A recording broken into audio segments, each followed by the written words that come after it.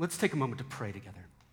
Heavenly Father, we come to you and we ask that you would enlighten the eyes of our hearts, that we may know the hope that you have called us with and the riches of your glorious inheritance and the immeasurable power toward us who believe. Lord, we do ask that the words of my mouth and the meditation of all of our hearts will be pleasing and acceptable in your sight, O God, our rock and our Redeemer. And we ask it through Jesus Christ. Amen. Please be seated.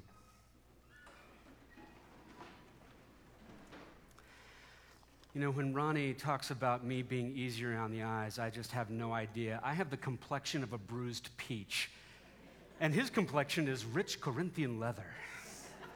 So I don't know where he's getting his thoughts from. In fact, some of you are probably like, but wait a minute, Ronnie's the new guy. Like, why isn't he preaching? Well, we decided to be kind to him and give him a break on a day where he's going to have a lot of things asked of him, and he's going to need to respond. And so we were thinking this would be a nice way to give him a little bit of a respite in the midst of it. But also it's weird. It's weird to come into a role that you're not usually in. Now, I know some of you are like, but Jason, we've been listening to you on, the computer for so how many months? And I admit, yeah, that's been part of the dynamic we've experienced through the pandemic. But also, that's different. And you knew it was different. You experienced it as different. I experienced it as different. It's weird to preach to a computer. It's much better to talk to live, real people, to see your eyes, to hear you laugh at my dumb dad jokes, to actually have some response and rapport. And it just reminds me of that newness that comes when you've been asked to do something that you're not used to doing. In fact, one of those kinds of events was a mentor of mine, a mentor that I've learned a lot from and continue to learn a lot from, he's not even a pastor. He's a professor and a ruling elder in a PCA church, but he is a mentor of mine, and he taught me for several years, and I remember one time he asked me my opinion on something in his area of study. He asked me a question about his thing. And my immediate reaction was not, finally, they will listen to my brilliance. My reaction was more like looking around to see who else was behind me in the room, because obviously he wasn't talking to me. Have you had that experience? Have you had that experience where you were asked to contribute to something by somebody that you respect greatly, and your first response is like, you sure? Like, what? You sure? Me? Maybe you've had that experience. Maybe you've had that feeling of not being qualified to contribute to the conversation. The feeling where surely the real conversation, the real work here is not for me. It's for real students. It's for real partners, real scholars, real professionals, real managers. We get this sense that it's above my pay grade, as the saying goes. It's called imposter syndrome. And the definition of imposter syndrome is when an individual doubts their skills, talents, and accomplishments and has, this is the kicker here, and has a persistent, internalized fear of being exposed as a fraud. Have you had that feeling? It's okay. I've had that feeling most of my life. I've had that feeling of like, if people knew who I am, they would show me the door. If I dare to raise my hand and even speak up in this meeting, I may have to finish with, and I'll see myself out. And that's what brings us to this passage from the Gospel of John that Amanda just read for us. And maybe you heard some of that happening in it, because in this passage we see Peter, the disciple who repeatedly rushed to prove his devotion, to prove how bought in completely he was to God's kingdom as Jesus was teaching it. The one who was always quick to say, oh, you want that? I'll give you even more, Like, I'll do so much, Jesus. Just let me at it. But also, this is Peter who denied Jesus 3 times. That this Peter has profound insights, declaring when he's asked, who do you say that I am? He says, you're the Christ, the Son of God. But it's also the same Peter who had cut off the ear of the priest's servant when Jesus was arrested, because he was still thinking in his own perspective about what it meant for the Christ to come and take charge of things. He thought it was going to be something like a military coup, and it wasn't. Jesus was taking the path of suffering, and Peter wasn't ready for that. So I think Peter is having an experience similar to imposter syndrome. He's eager to be with Jesus, but he doesn't know where he stands with Jesus. His deepest longing is to do what the Lord asks, but his confidence is shattered by his memory of his own recent broken devotion. So, for some context, let's see what had been set up right before we get here. They had been fishing.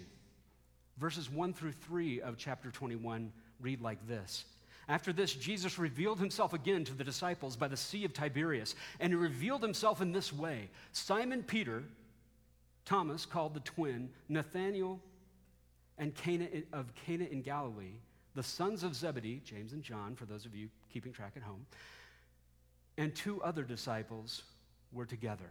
Simon Peter said to them, I'm going fishing. And they said to him, we can go with you. And they went out, got into the boat, but that night they caught nothing. And so then we see that Jesus shows up. And verses 4 through 8 tell us what happens. Jesus shows up, but they're not aware initially. Verse 4 says this, just as day was breaking, Jesus stood on the shore, yet the disciples did not know that it was Jesus. And Jesus said to them, children, do you have any fish? And they answered him, no. And he said to them, cast the net on the right side of the boat, and you will find some. So they cast it, and now they were not able to haul it in because of the quantity of fish. That disciple whom Jesus loved, therefore, said to Peter, it is the Lord. When Simon Peter heard that it was the Lord, he put on his outer garment, for he was stripped for work, and he threw himself into the sea. And the other disciples came in the boat, dragging the net full of fish, for they were not far from the land, but about 100 yards off. So now we have some idea of what happened before they got out on land.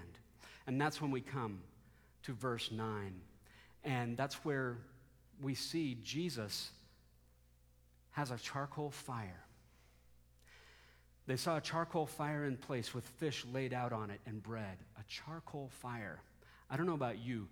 This puts me so immediately in the story because I can smell that smell of that charcoal fire, because it would have been a fire set where a fire previously had been, where the wood had burnt but wasn't totally consumed. And so it has that smokiness, but it doesn't smoke a ton. It's not like green wood going on there and it's just all these pillowy puffs of steam.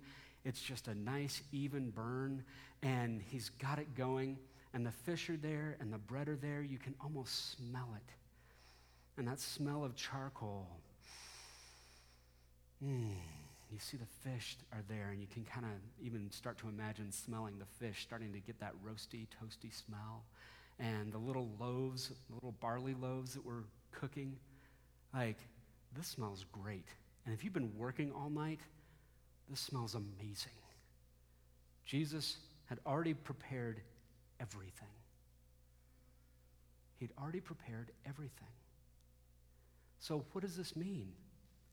What it means is that Jesus doesn't need what we bring. Peter was so eager to be with Jesus that he jumped out of the boat before the boat got to shore. But Jesus didn't need anything from Peter. He already had everything provided for Peter and for the disciples and for us. Jesus has already provided everything they would need. He's already provided everything we need. So when we come to him and say, Lord, I want to serve you, it's not because he needs us. It's because he calls us and he's still providing everything we need. Fish and bread, it's the most common meal for that region. More than subsistence, but not a feast. It's substantial and wholesome. It sustains you through your day. Everything you would need for a meal. And Jesus already had it there on the fire. Before they came to shore on their boat, before their fish were even part of the scene, Jesus didn't need what they brought. Jesus had already supplied what they would need. And this is one of the profound things for us to think about when we're following Jesus, when we're seeking to serve him. Our service is desired. Our service is impactful, but our service is never necessary to the Lord. He does not need our contribution. He asks for it.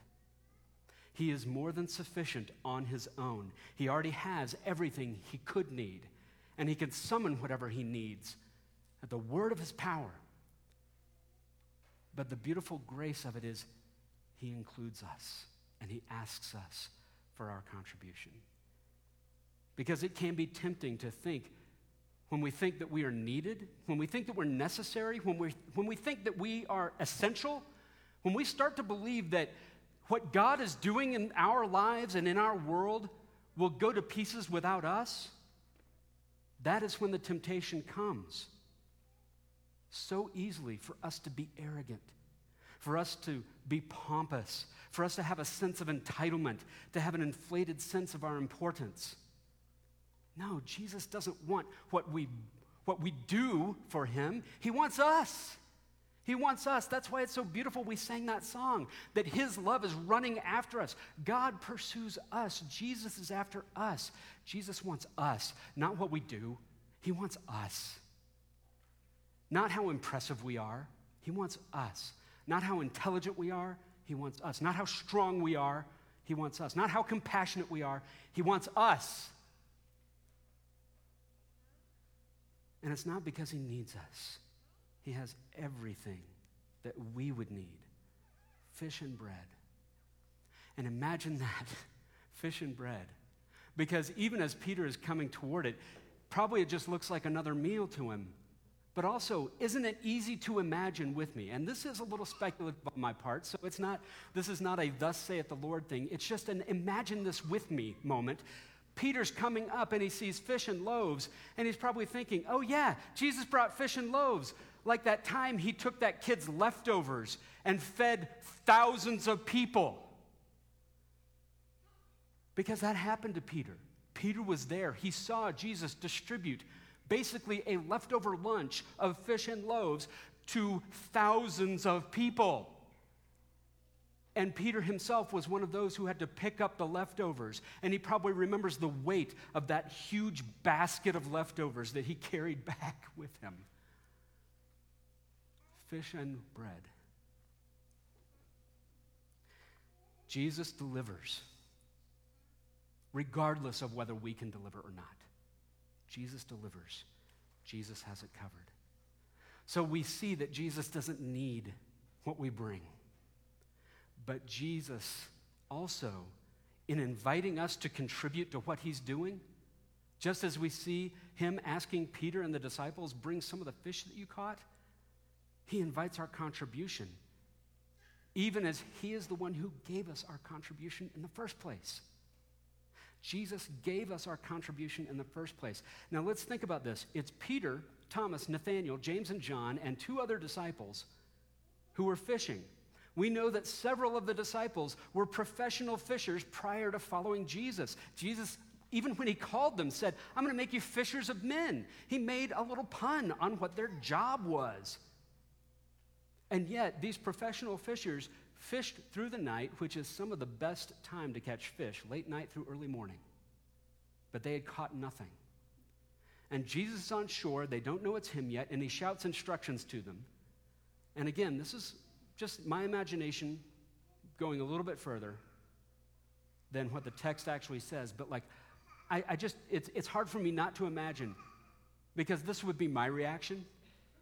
It would be, sure, guy on the shore, I've been fishing all night, but yeah, if I just let the nets down on this other side of the boat, that'll make a difference. Sure, buddy, I'll do it. But they do, and the result is that they get a huge catch of fish. They get a huge catch of fish. John immediately identifies that the figure on shore is Jesus because of what's happened. He just remembers that Jesus had this power to make the fish show up for fishermen. Jesus had this power over all creation to make the wind stop and chill out when they were in the storm. That Jesus had this miraculous power. And so John makes the connection really quickly. He says, Peter, this is Jesus. It's the Lord. And so Peter grabs his cloak, ties it to himself, swims to shore, and Jesus said, bring some of the fish that you have just caught. Verse 10, bring some of the fish that you have just caught. Wait a minute. The fish who just caught? Jesus invites their collaboration. He says to them, bring your contribution to what I'm doing here. And Jesus may not need our contribution, but he invites us to collaborate, even as Jesus is the one who gave them their contribution. Now, I know that at this point, you're probably like, okay, so Jason, you're saying that like Jesus said, bring your thing, but the thing they're bringing is something that he gave them. This is feeling like a Christopher Nolan movie where I'm going to need a map later to figure out, it's a temporal pincer movement or whatever. But imagine, again, that we are Peter walking back out into the gentle waves of the morning, grabbing hold of the net and helping his friends drag the net on shore, and you start to count out the fish. 150, 151, 152, 153, 153 large fish. It's a wonder the net isn't broken. It would have ordinarily been shredded carrying this many fish out of the lake. And so Peter grabs a fish, and it's hefty in his hand. And turning back to walk toward Jesus, you can imagine it just dawns on him. This fish is only in my hand because Jesus told us to let down our nets on the right side of the boat.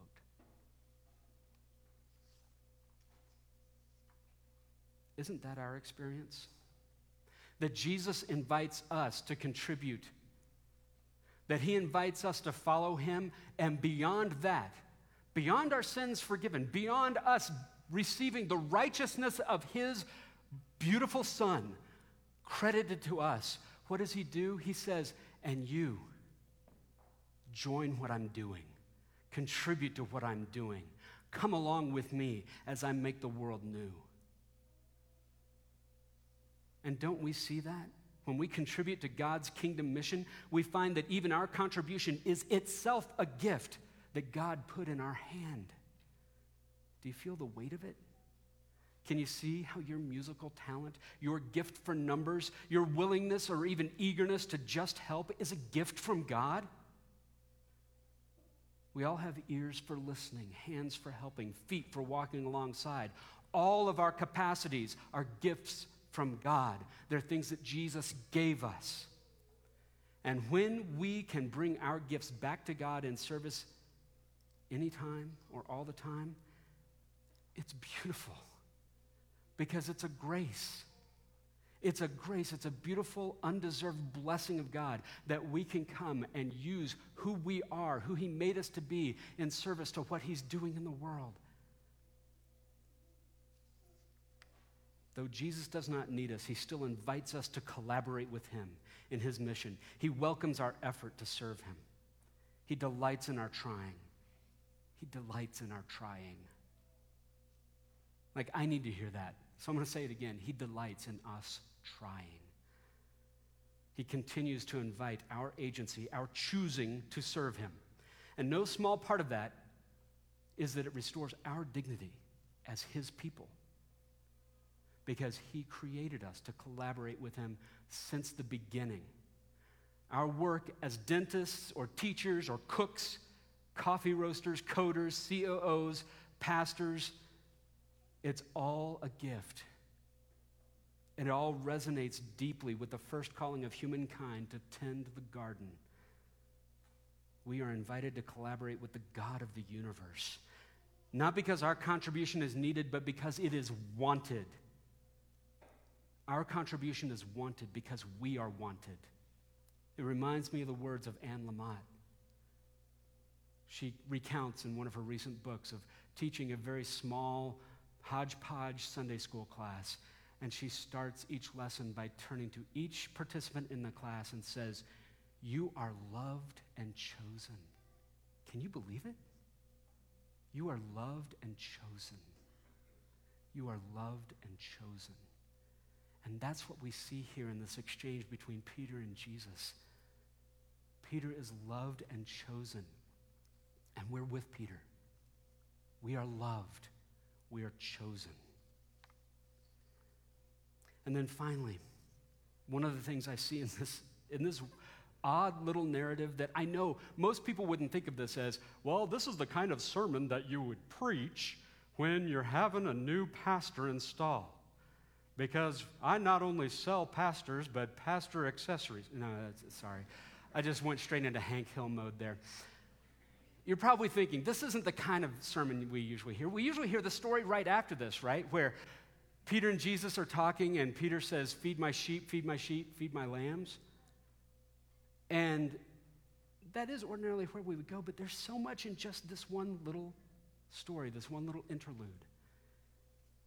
Because once the disciples get on land, we see Jesus serving them, even as they are trying to serve him. They get on land, they have their fish, and then we see verses 12 and 13. Jesus said to them, "Come and have breakfast." Now, none of the disciples dared to ask him, "Who are you?" They knew it was the Lord. Jesus came and took the bread and gave it to them, and so with the fish. They're absolutely confident that it's Jesus now. And what does Jesus do? He serves them. He brings the bread to them. He goes back to the fire. He brings the fish to them.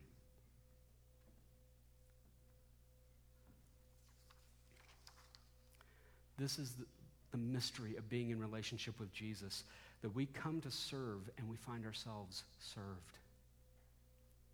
Peter and the other disciples are being fed by Jesus, and they cannot help but think how many times before he had supplied what they needed, whether it was through miracles or the ordinary life of an itinerant rabbi and his entourage, and how many times he was their servant, even at one point washing their feet before their last Passover meal together.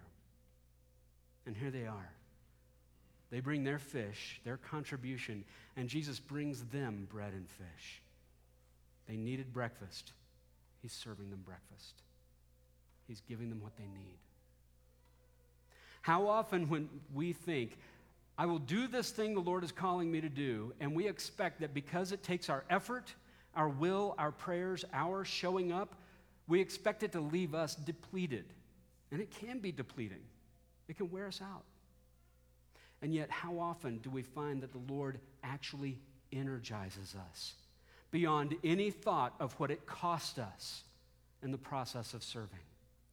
I think this is the trailing edge of that quote that Ronnie has been sharing with us as he's been taking us through Hebrews. He is no fool who gives up what he cannot keep to gain what he cannot lose. It's the trailing edge of that, because what we find is that when we actually give ourselves to God, when we give ourselves to following Jesus, to serving in his kingdom mission, to serving among his people, we find ourselves more blessed than the effort we put into serving. It's one of the mysteries of functioning as God's people. So we see it when we teach Sunday school or children's worship. We find that the story touches our lives in a deeper, more profound way than we could have expected. When we show up to help with mock interviews, we find our lives blessed as we hear the story of our friends from Cross Purpose, and we're thanking them for helping them out. When we help with setup and teardown, we somehow feel more engaged in worship for our efforts, not less because we're tired or we were frustrated when things didn't work the first time. Jesus serves us even as we are serving him. And this frees us to keep serving, keep showing up, keep diving in, to keep listening, to keep teaching, to keep setting up tables, to keep praying with each other, to keep organizing meal trains, to keep worshiping, because Jesus is there with us. And when we are there serving, he is serving us. We're never worthy because of what we do. And we never measure up because of the effort we give. But what we do is we recognize Jesus meets us there, and he, through our experience, through his wonderful Holy Spirit, he not only energizes us to do what we're doing, but he helps us to express the gifts that he gave us in the first place. And what we see is the deep gratitude develop in our hearts, because what we realize is, I'm not needed and I'm not special, but Jesus loves me and chose me and has brought me into his kingdom. And he's inviting me to collaborate. He's inviting me to work with him. So any contribution that we might make comes with this footnote of God's immeasurable grace. We have a seat at the table because of God's grace. We are loved because God chose to love us. And we are invited to contribute because it is good for us, not merely because it's good for the mission. We can contribute because God loves us and he delights in what we bring. He's transforming what we bring into his good and perfect work. He gives us the choice to contribute because he wants our uncoerced love to flow, to grow in our capacity to love him and to love others. So let's take a moment to pray together. Heavenly Father, we thank you so much that you do indeed take our contribution, such as it is, and you transform it through your grace into something that has huge impact in our life and in the lives of others. And Lord, we are deeply humbled by that. Lord, we see ourselves in this story as those who are rushing to be with you, but also feel that tug that maybe we don't deserve to be with you. Maybe we're not qualified to be with you. But Lord, you have said that we are chosen and we are loved. And you want us to bring our contribution like so many fish. And yet, Lord, we look at the fish in our hands, the gifts that you've given us, and we recognize that you gave it to us in the first place, Lord. You're so good to us. And Lord, you not only do that, you bring us to this place where we can then relax into how you are using us in your work to build your kingdom. And Lord, in the midst of it, in the midst of us trying, you're helping us. In the midst of our efforts, you're healing us. In the midst of our strivings, you're blessing us. And so we thank you, Lord. And we invite your work in and through us. And Lord, we ask that you would, through your Holy Spirit, just motivate us to come follow you and be with you, knowing that we are loved and chosen through Jesus Christ. And the people of God said, amen.